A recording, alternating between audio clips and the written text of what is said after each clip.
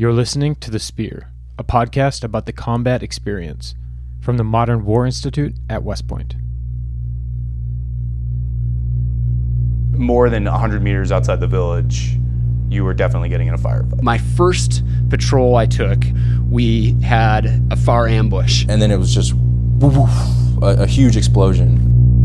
The primary threat was RKG-3 grenades. Light machine guns and AK-47s, that kind of thing. Small arms fire, RPG fire. Explosively formed penetrators. Suicide bombs. And then that's about the time that the third IED went off. And that's when another grenade comes spinning over the side of the wall. And it's at that point the IED chain detonates.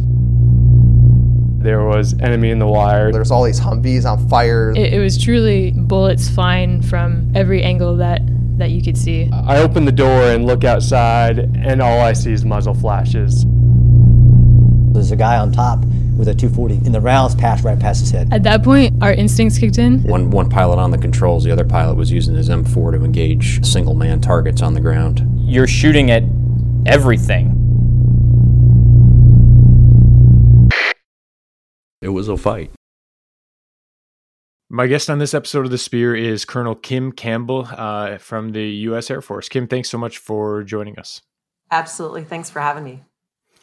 So I think you might be our first Air Force officer or enlisted that we featured on The Spear. And I want to give listeners kind of a little bit of background. I was kind of looking at all of the episodes that we had recorded and seeing, where are their gaps? What kind of experiences haven't we covered? And it just kind of struck me that we've had, I think, 3 or 4 different rotary wing aircraft pilots on Aviators Talking, which is a fundamentally different sort of perspective and experience than a lot of the ground combat guys and girls that we've covered. But I realized that there was a missing story or missing perspective, and that's the fixed wing aviator. So I'm thrilled to have you on. I wonder if you can start by giving listeners just a little bit of background about you and your military career and what brought you into the Air Force. Sure. I'm a 1997 graduate of the Air Force Academy. I decided I wanted to go into the Air Force because I wanted to be a fighter pilot. And I spent the first few years of my career at grad school in London and then went off to pilot training where I selected the A-10. And I have flown the A-10 for almost 18 years out of my entire 23 years of service.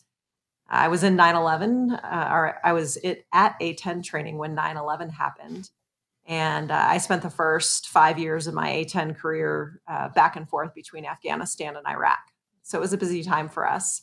I've also done a stint for a year at Command and General Staff College at Fort Leavenworth. My husband and I are both A-10 pilots, so they decided if we were going to go together, we were going to go to Fort Leavenworth, which was fantastic and a great assignment for us. But I've really spent my entire career flying the A-10. I've had the opportunity to do squadron command. I've had the opportunity to do group command.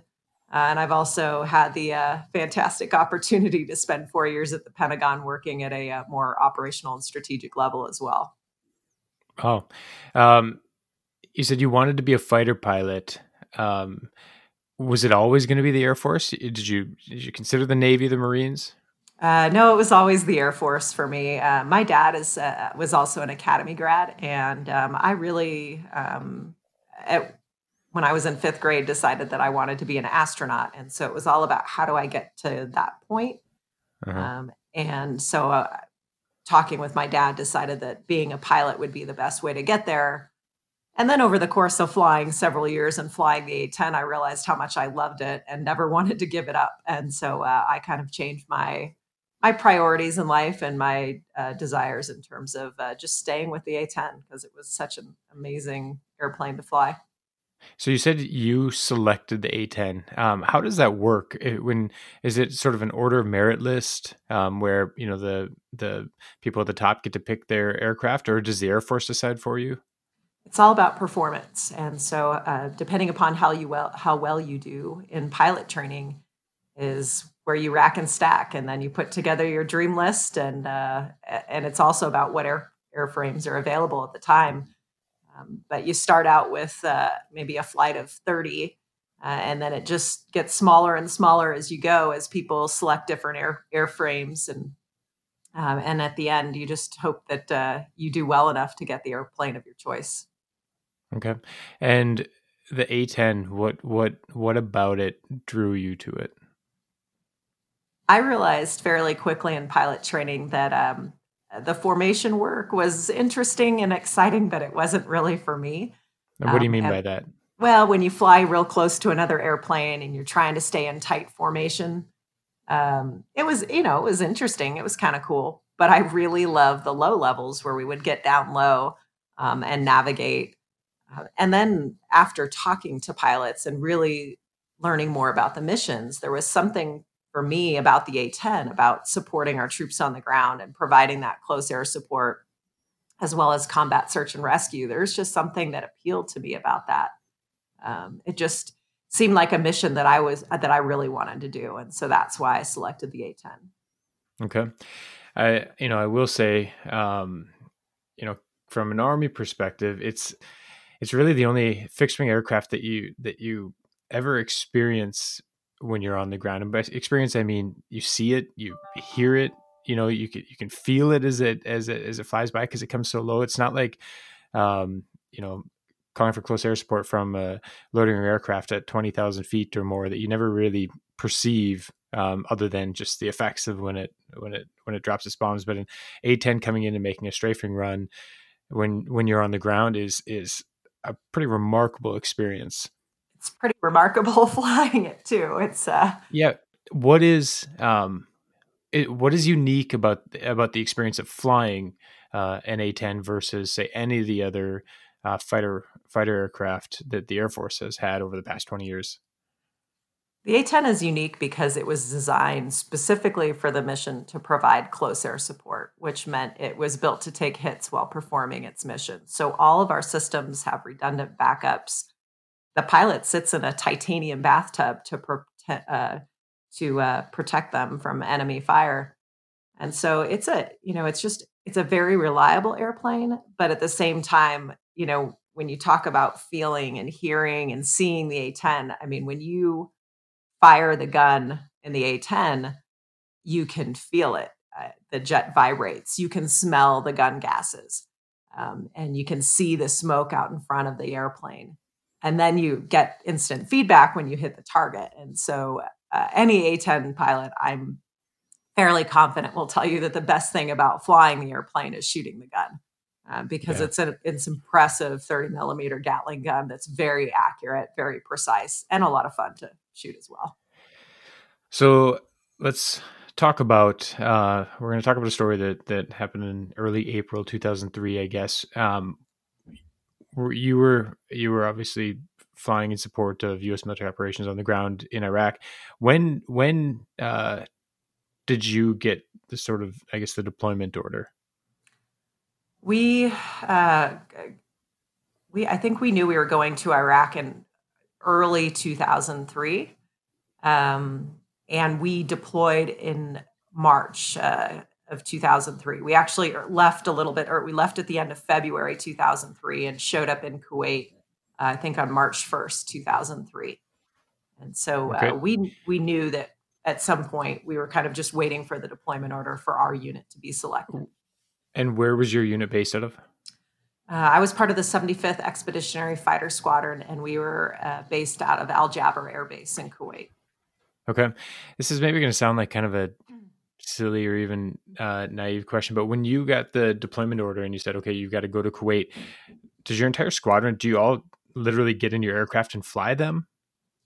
Not all of us. I mean, there are more pilots than there are airplanes, but they're, depending upon how many airplanes we take with us, there is a large group of us that actually fly the airplane from, for us, it was Pope Air Force Base in North Carolina. We flew there, made a few stops on the way, but flew the airplanes all the way to Kuwait.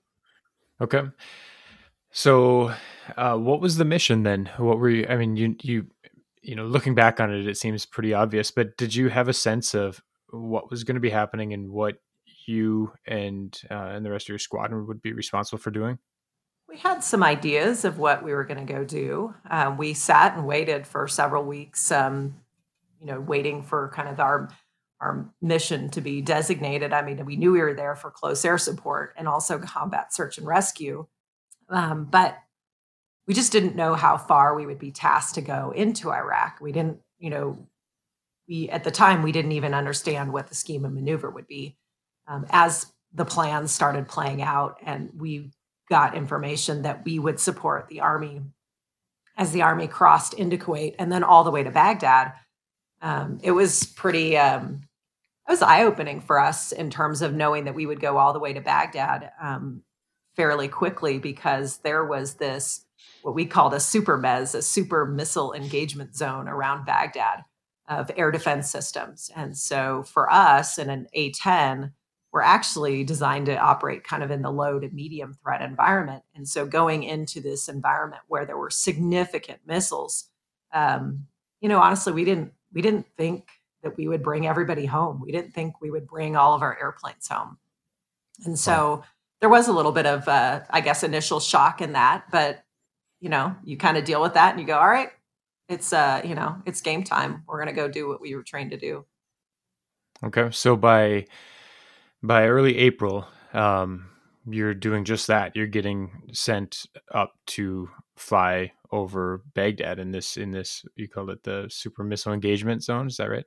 Yeah, the super MES is what we called it. Okay. So was that the first time that day? Was that the first time you had been flying over Baghdad? We had gotten really close. So, as the Army progressed further and further north, so did we. And so we had been flying missions since mid-March. And as we progressed closer and closer to Baghdad is kind of where the intensity picked up in terms of what we were doing. The number of calls for close air support, the number of calls for troops in contact situations really started to pick up as we approached April. So what is it? Can you kind of explain the mechanism by which that works? Are you up and designated a certain piece of the sky to just fly around in until you get a call from somebody on the ground, or are you taking off once you've gotten the call? How does that work? So it depends. There are days where we are tasked specifically for a specific unit, and we know exactly where we're going and who we're supporting.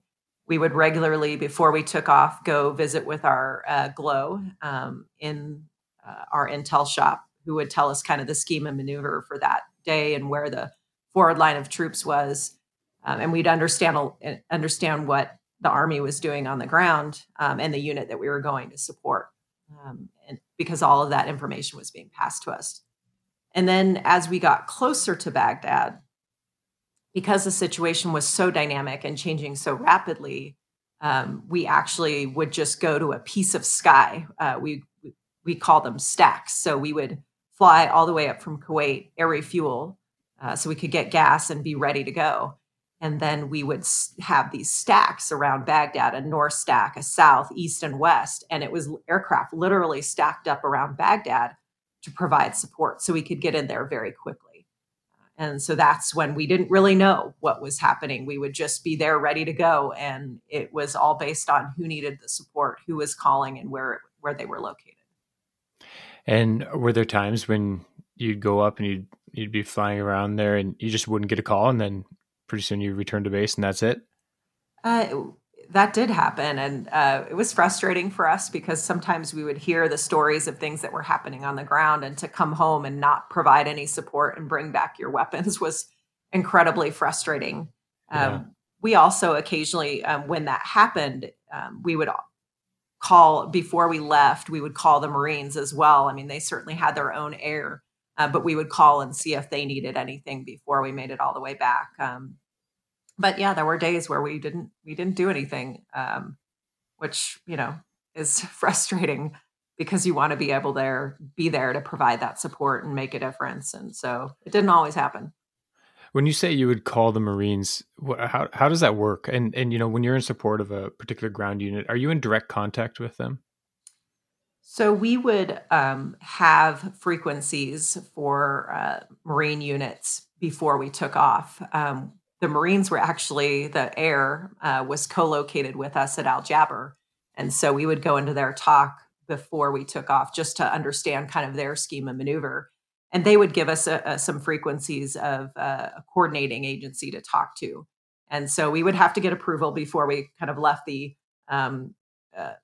support for the Army. If they didn't have anything for us, then we would contact the coordinating agency. So we were always talking to some coordinating agency that would let us know, as opposed to individual units on the ground. Okay.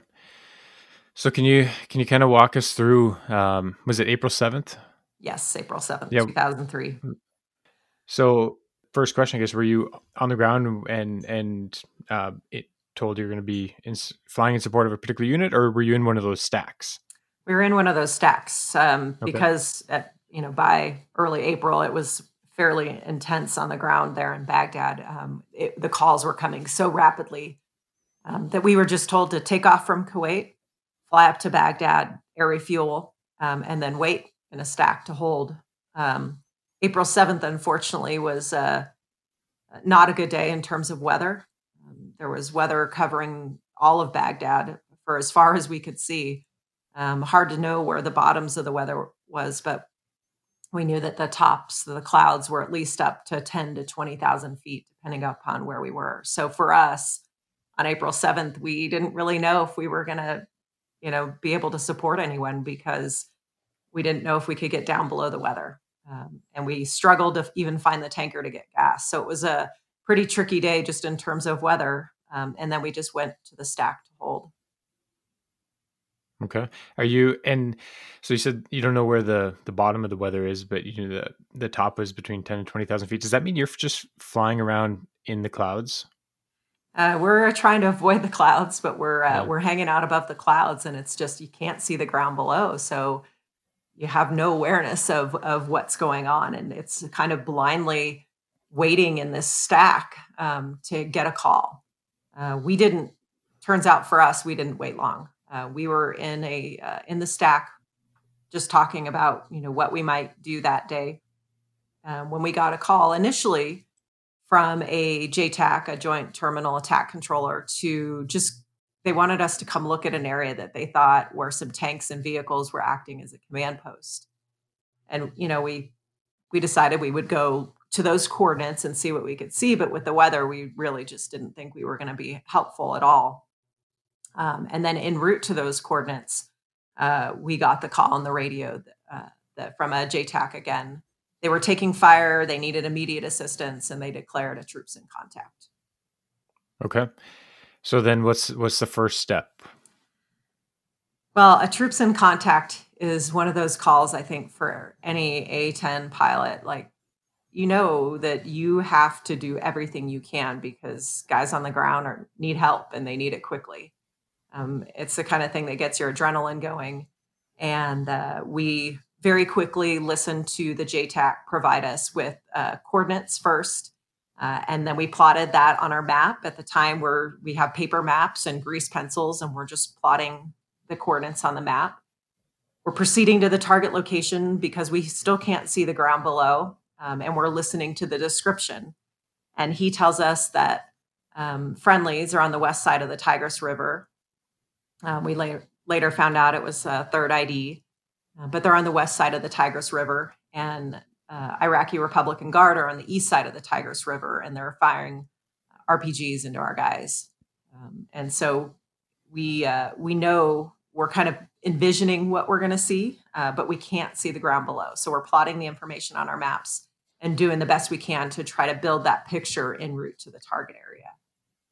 And then we get over the target area, right over the coordinates, and my flight lead decides he's just going to do a spiral down below the weather, just try to find holes in the clouds where he can.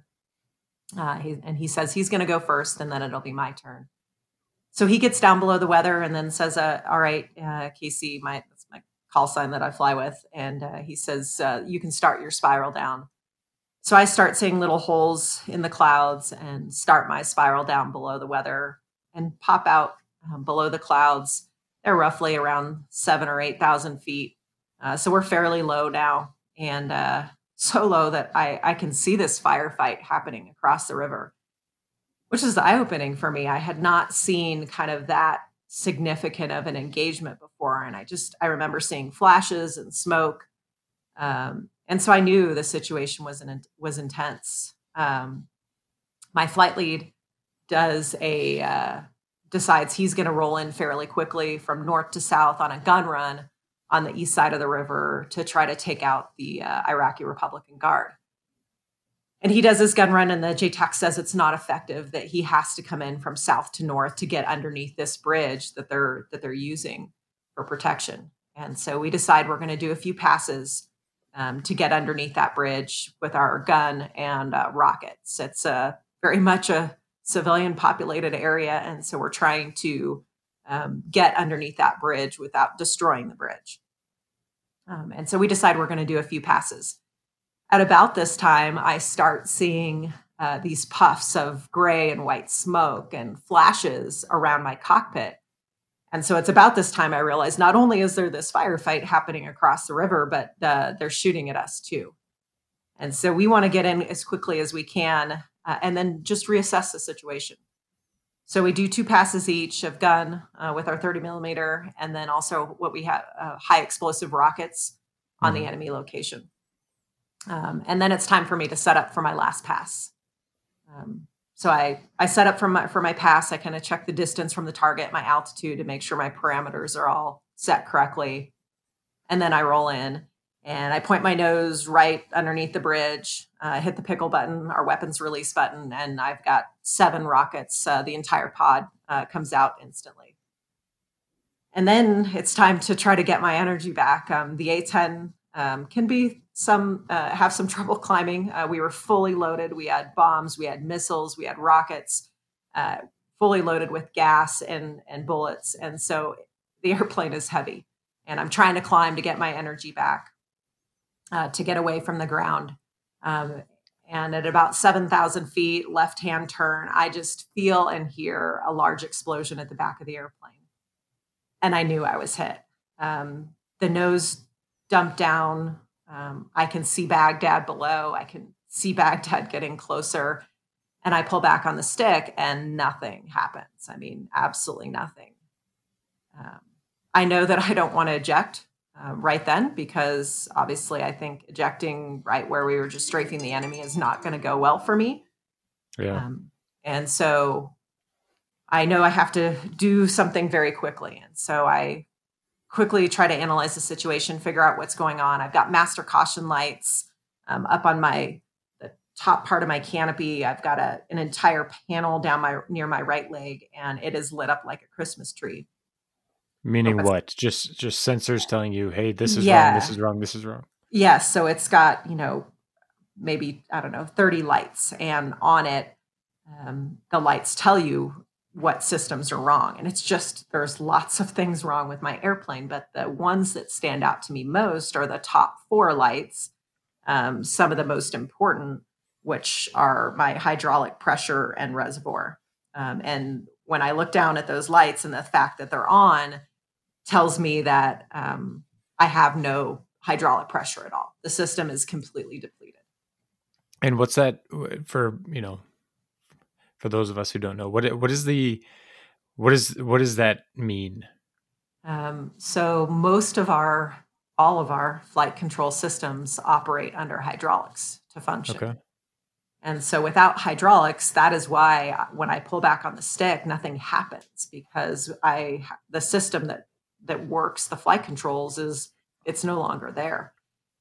And so I really have one option at this point other than ejecting, and that is a backup system in the A-10 called manual reversion. And all it is just a simple switch, but when you flip the switch, it allows you to fly the aircraft in this mechanical or manual mode of cranks and cables. But the bottom line is it works.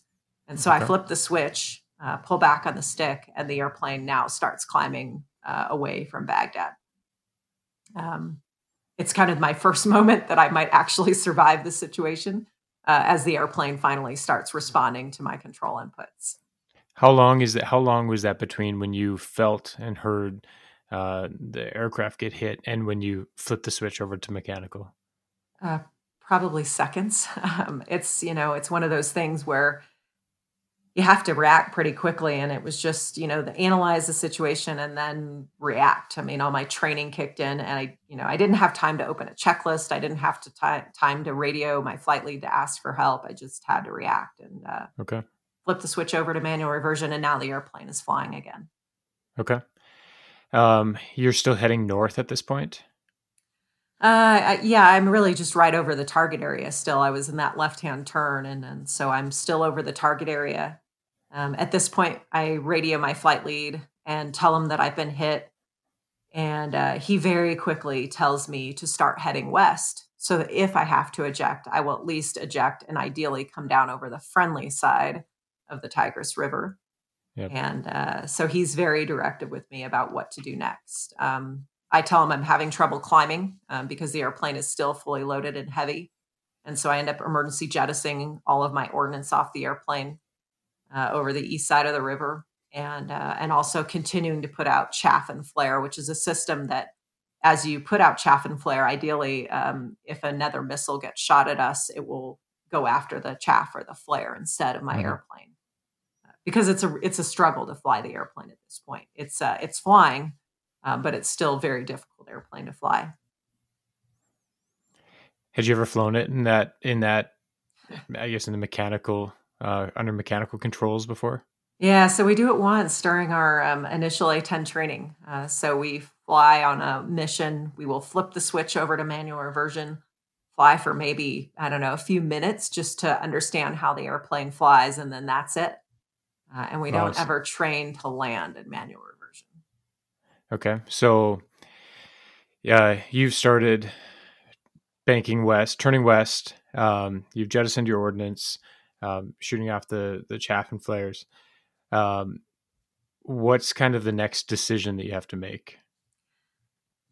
Well, my first priority is to get out of Baghdad, just because I feel like if I have to eject, my chances of survival and rescue are going to be much better if I'm outside of the city. And so we're really just trying to get our aircraft, both of us, outside of Baghdad without sustaining further battle damage, because they're still shooting at us at this point. But we eventually make it out of Baghdad above the weather. And that's a bit of a relief because we feel like we've got a little bit of a safety net now. But now I have an hour in the airplane to fly back to Kuwait, and I know that my decision is either to eject once we get to friendly territory and get picked up by our rescue helicopters, or I can fly the airplane back and attempt to land. It's a tough decision, and I honestly didn't know if my flight lead was going to make the decision for me. I was going to ask that. Is it your decision, or is it your flight leads? Is it a consultation? I mean, how does that look? My flight lead, he said, "Casey, you're flying a single seat fighter. I will back you up with whatever decision you decide to make," which was part terrifying and part empowering, right? Sure. Because now the decision's on me. But truthfully, I mean, I know how the airplane is flying. I know how it's performing. And so to have him have that trust in me and that confidence in me, I mean, that just gave me confidence in myself too, in terms of what I had the capability of doing. And so I decided that after flying the airplane for an hour and really knowing how it was doing, I had a very experienced flight lead with me. We had called back to Kuwait, found out the winds were down the runway.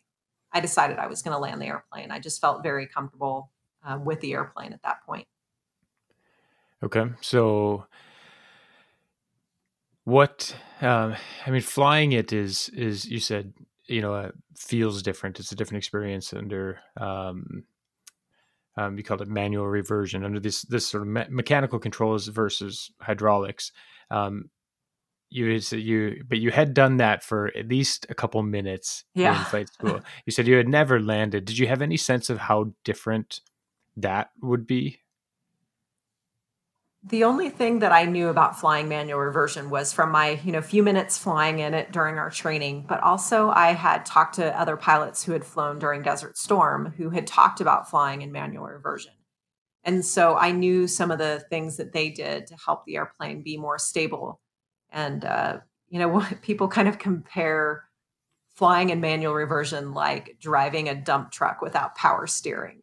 And I haven't done that, so I don't really know if it's legitimate, but I can tell you it's just the airplane feels very heavy.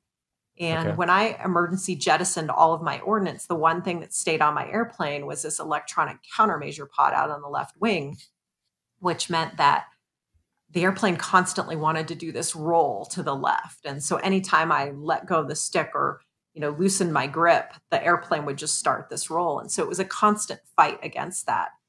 But I remember the stories from the guys who had flown in Desert Storm and how they had flown the airplane. And so that helped me out as well. Learning from previous experience, learning from the war stories of the guys that came before me.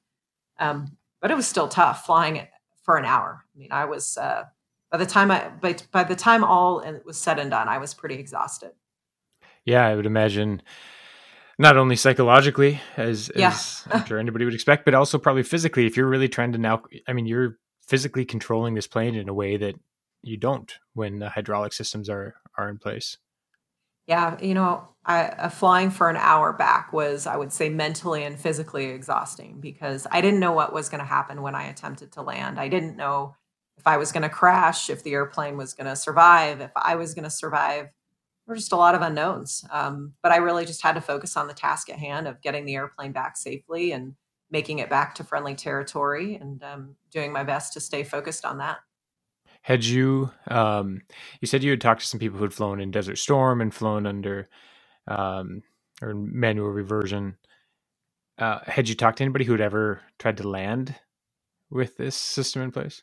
No, I had read in some books from Desert Storm about flying the A-10 in Desert Storm, and I had read stories about pilots that had flown in manual reversion.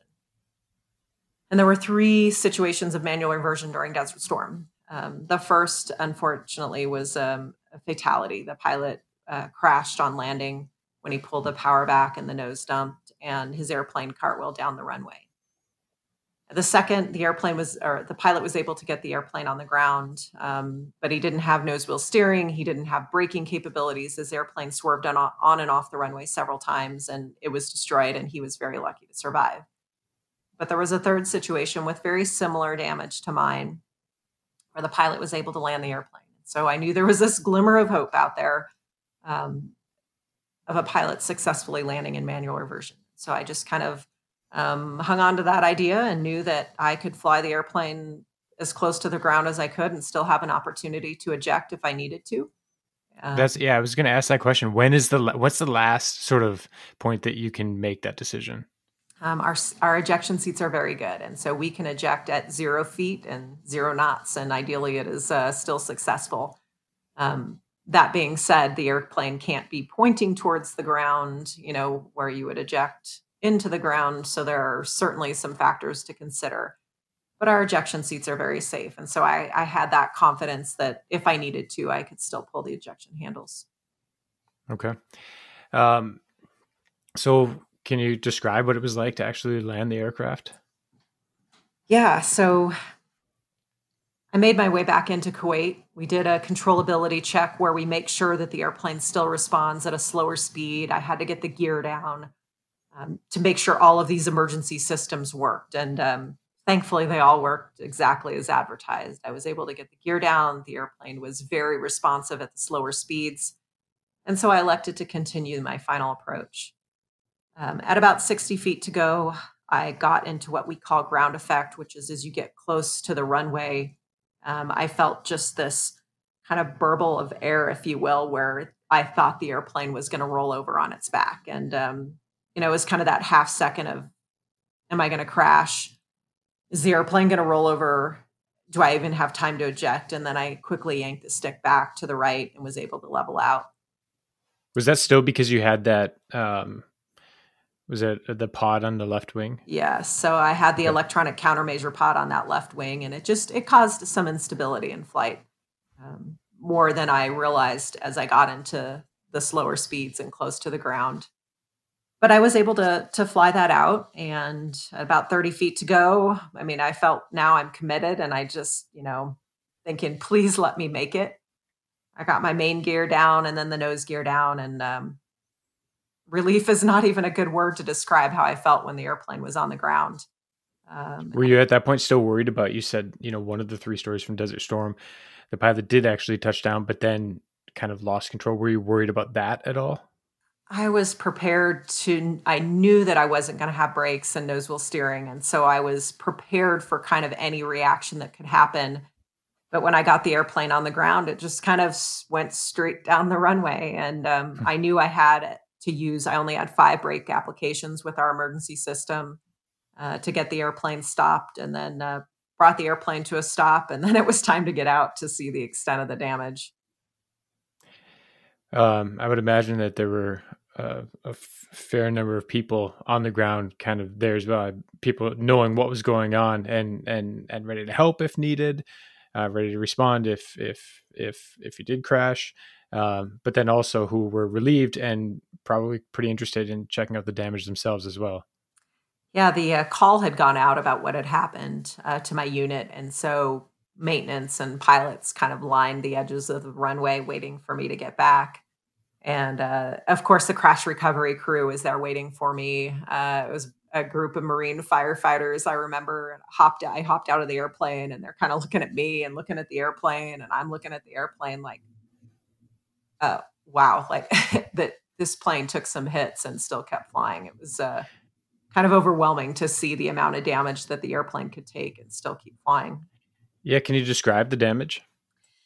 Yeah, so when I got out of the airplane, I left, sitting there on the runway. I hopped out and looked, and I remember seeing, there was a hole about the size of a football in our right horizontal stabilizer, which is the back tail section of the airplane. And we believe that's where the missile impacted. And then it just sent shrapnel into the fuselage and tail, hundreds of holes in the fuselage and tail from this shrapnel when the missile exploded. The airplane was dripping with hydraulic fluid. And as I came around the backside of the airplane on the tail, it was charred, and a fire had happened at some point. And I could actually push on the airplane, and the metal was soft because of the fire. Wow. We found shrapnel pieces up in the wings, in the engine, up near the cockpit. I mean, it did some damage to the airplane. And it's just amazing that the airplane can take the damage and still keep going. I'm thankful to the guys who designed and built that airplane to be able to support our troops on the ground and take some hits and be able to come back and land safely is pretty awesome.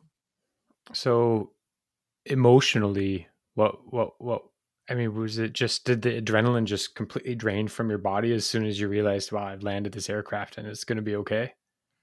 It took a little while. After I landed, I wanted to go see my crew chief, who had prepared my airplane to fly. And, I felt like I had to go apologize to him for destroying his airplane. And so I got a ride over to my parking spot and hopped out to apologize. And there was Staff Sergeant Ian Morris looking at me with just a big smile on his face. And I didn't have to say anything. He just said, "Ma'am, welcome home."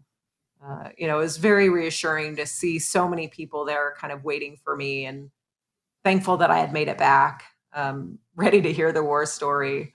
But it took a while for the adrenaline to kind of wear off. I don't think it did until later that night when I finally kind of decompressed and realized everything that had happened. So when was the next time that you were scheduled to fly?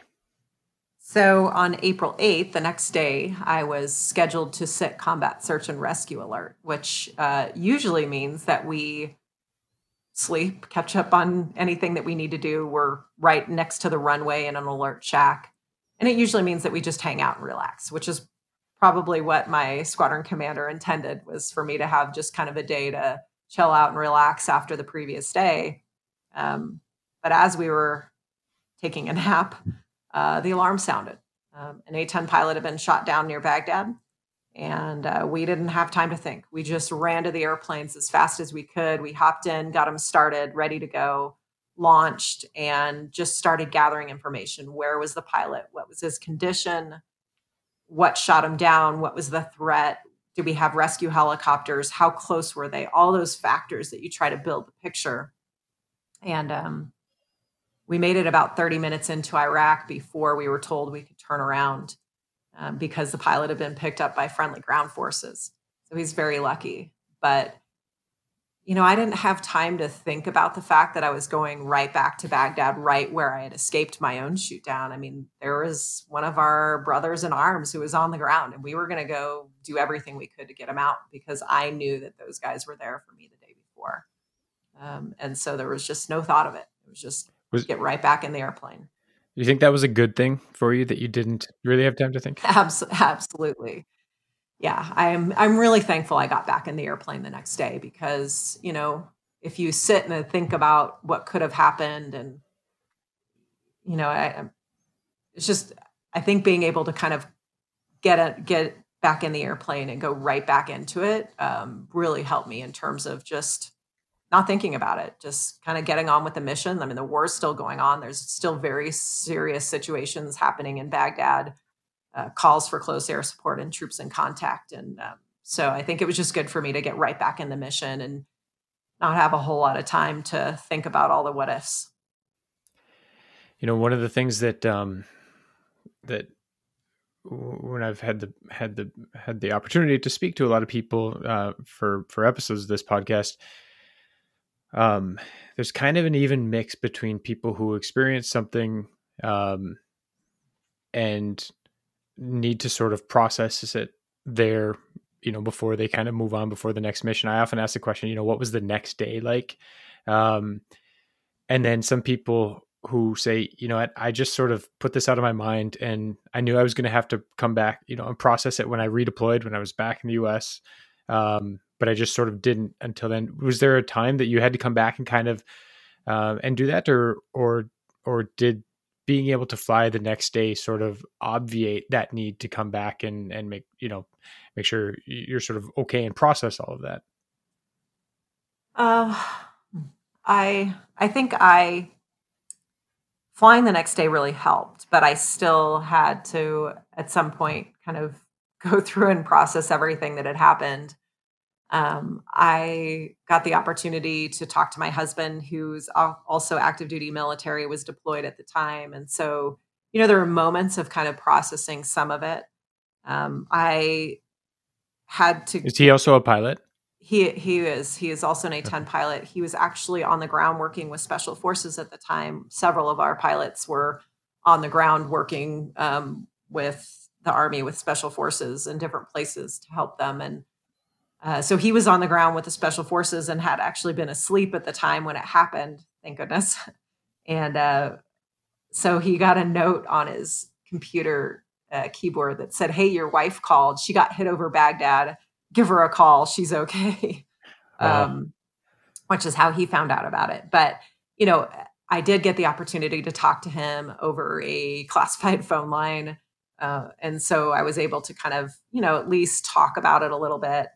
After I came home, I did a lot more talking about it. And, I think when you go through something difficult, I think the most important thing is the people that are immediately around you. And the guys in my squadron were amazing. I mean, they were my brothers, and I knew that they would do anything for me, and I knew that I would do anything for them. And so being in that environment and having that kind of support network there, like, everybody just looked out for me. They knew it was tough and, just tried to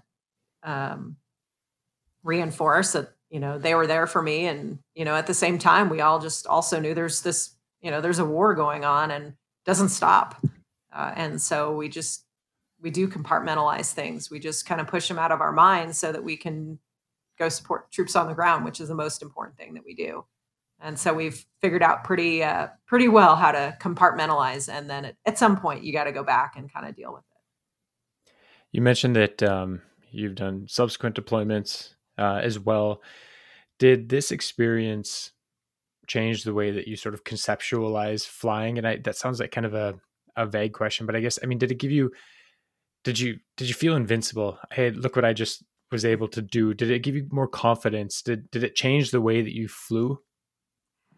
Well, I think any fighter pilot will tell you they think they're invincible. But having said that, the truth is that after this mission, I think I really, it reaffirmed to me the importance of what we do, of supporting our troops on the ground, and the fact that we are willing to take risk support our troops on the ground, to support the guys on the ground, to get them home safely. And so you really have to evaluate that risk. But when there's a troops in contact, I mean, that's what we do. And to be able to share that and kind of how you process and work through that at the same time, making sure that you protect yourself as well. And so I think it just gave me confidence in the airplane, that we could really, you can take those risks. You have to take smart risks, but the airplane is very reliable. And I think that's one of those things that reassured to me, is the confidence in the airplane for the mission that we go do.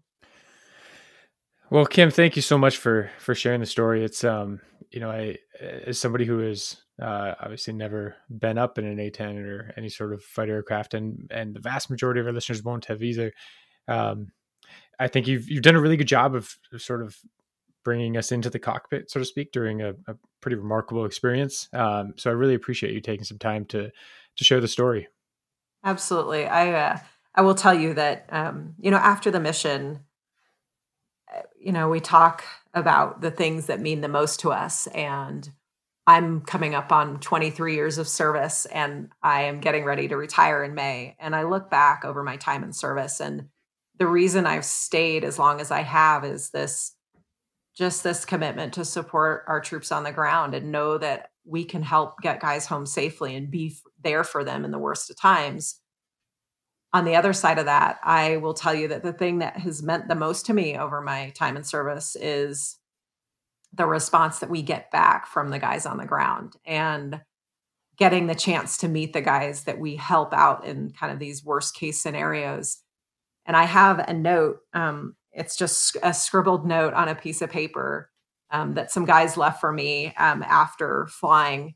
And it said, "Thanks for saving our ass over Baghdad." And, that's for us as A-10 pilots, like, that's why we do it. That's what matters more than any awards or decorations. Like, just the simple note of thanks is really awesome. And so I really appreciate you taking the time to, talk with me today, for us to share a little bit from our perspective about what we see. But just know that I can speak for every A-10 pilot out there in terms of, we absolutely love what we do. There is no greater mission than supporting our troops on the ground. And so we really feel passionate about it. And I hope that comes through. Yeah, it does. And as somebody who's been on the ground and had an A-10 come in and provide close air support, it's a unique relationship, isn't it? It's this bond, I suppose, that kind of grows up between the ground forces and A-10 pilots in particular. So thank you very much. Absolutely. I appreciate it. Thank you.